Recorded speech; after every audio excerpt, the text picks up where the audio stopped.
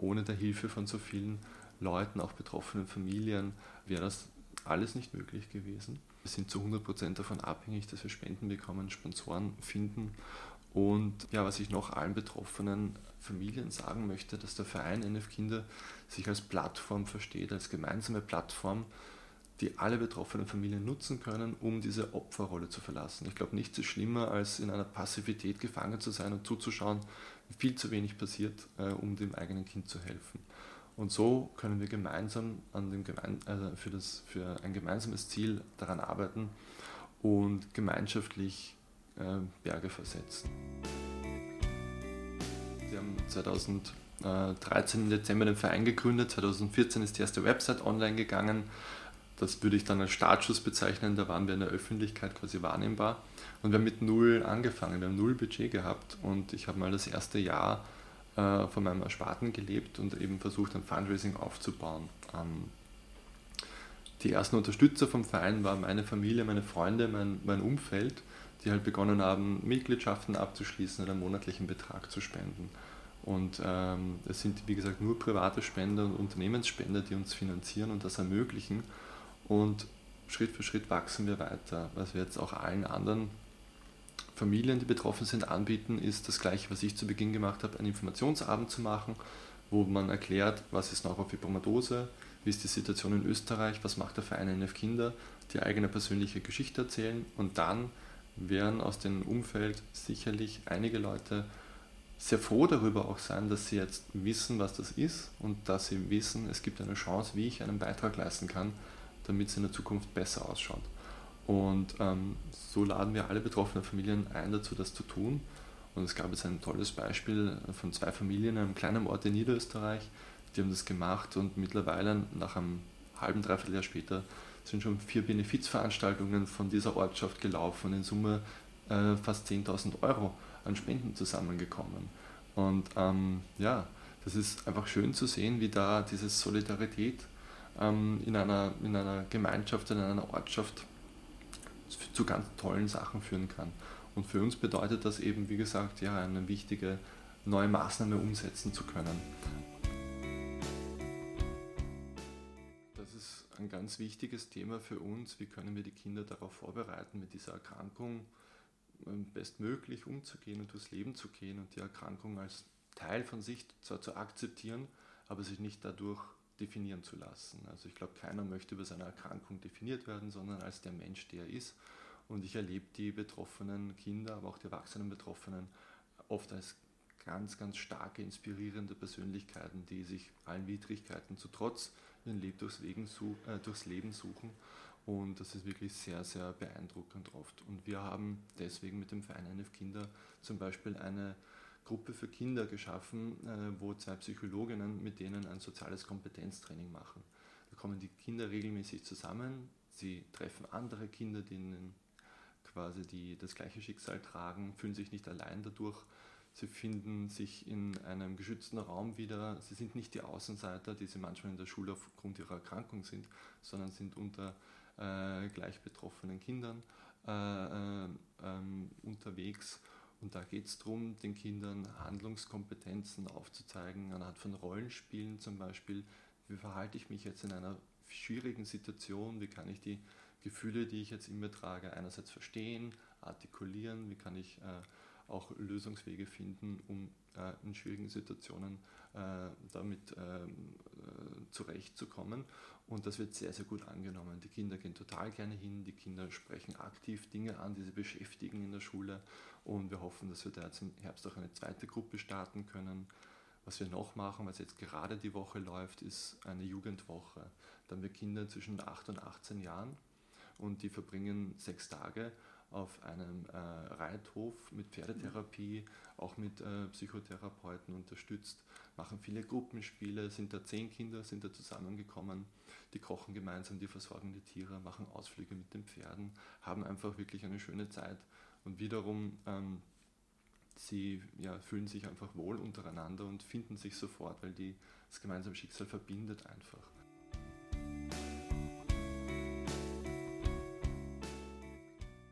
Ich möchte unbedingt etwas tun, wo ich meiner Tochter und anderen Betroffenen helfen kann. Das war dann die Idee zu dem Verein. Ich habe dann geschaut, was kann ich tun, um diesen Verein aufzubauen, was brauche ich auch für Fähigkeiten dazu, weil ich ja gar nicht aus diesem Metier komme. Habe dann eine Fundraising-Ausbildung gemacht als erstes, weil es leider keine staatlichen Unterstützungen gibt für gemeinnützige Vereine und ohne Budget können wir keine Maßnahmen umsetzen und habe dann in Folge alle möglichen europäischen Fortbildungsprogramme absolviert für Patientenvertreter, die sich im Bereich Forschung und Entwicklung engagieren möchten. Also mittlerweile gehöre ich da europaweit zu den bestausgebildetsten Patientenvertretern, was mir viele Türen geöffnet hat. Und über das Fundraising war es dann Schritt für Schritt möglich, meinen Zeiteinsatz für den Verein, der sich zwischen 60 und 100 Stunden die Woche beläuft, auch als Angestelltenverhältnis einzurichten. Sonst wäre es nicht möglich gewesen für mich, in der relativ kurzen Zeit von 4,5 Jahren das aufzubauen, was wir jetzt aufgebaut haben an Programmen. Und ja, das ermöglicht halt, mich wirklich voll und ganz dem Thema zu widmen.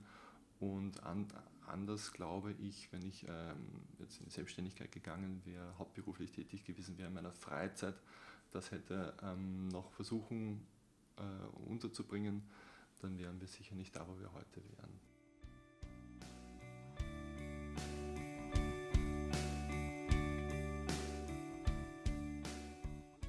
Wirklich leider so in Österreich, dass unser Gesundheitssystem im Moment ziemlich kaputt gespart wird. Also Österreich hat zwar ein hervorragendes Gesundheitssystem im internationalen Vergleich, ist vor allem sehr gut darin, die üblichen Volkskrankheiten zu behandeln, sage ich mal, Unfallverletzungen zu versorgen etc.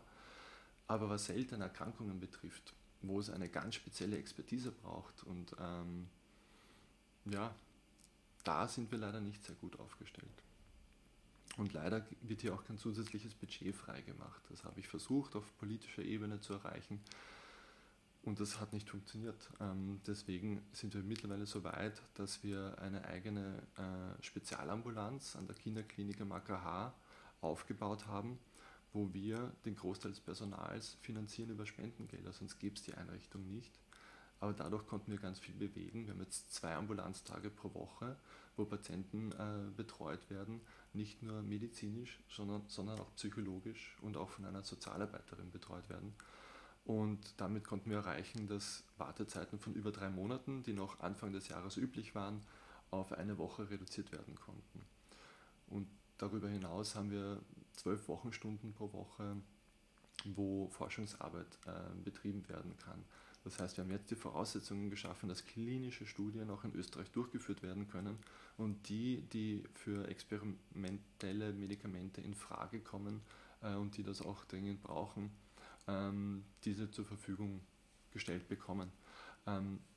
Und diese Einrichtung das war jetzt mal ein erster Schritt. Und das war nur möglich, weil wir viele Menschen in der Gesellschaft gefunden haben, die sich solidarisch gezeigt haben, die gesagt haben, ja, es kann nicht sein, dass 4000 Menschen in Österreich, also quasi eine kleine Ortschaft voll, wenn man sie zusammenstecken würde, nicht die Art der medizinischen und psychologischen Betreuung bekommt, die sie so dringend brauchen. Weil da geht es ja oft, wie schon gesagt, in der Kindheit los mit Gehirntumoren und anderen schweren Problemen.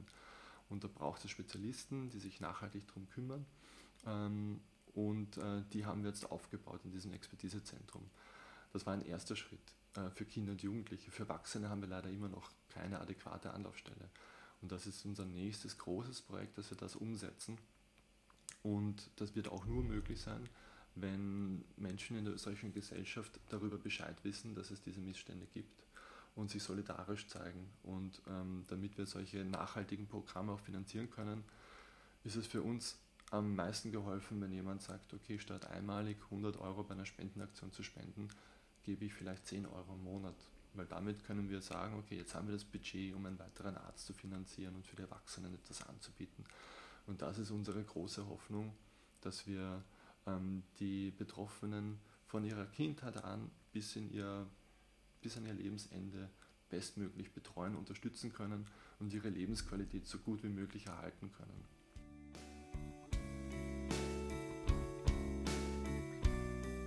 Also wir bieten per E-Mail, per Telefon, auch persönlich biete ich Beratungsgespräche an, weil ich glaube, es ist ganz wichtig, wenn man erfährt, dass man betroffen ist, dass man mal sich mit jemandem austauschen kann, der wirklich in der gleichen Situation ist und schon vielleicht einige Erfahrungen gemacht hat und ein bisschen Orientierung geben kann. Wo gehe ich jetzt hin? Wo sind die Anlaufstellen?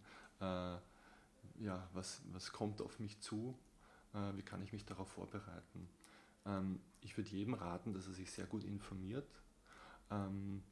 Ich glaube, das hilft uns sehr damit zu verstehen, was ist das für eine Erkrankung und auch zu lernen, was tue ich denn, wenn jetzt ein gewisses Symptom auftritt? So, was sind meine Handlungsoptionen? Was kann der Arzt tun? Was kann ich vielleicht selber noch tun?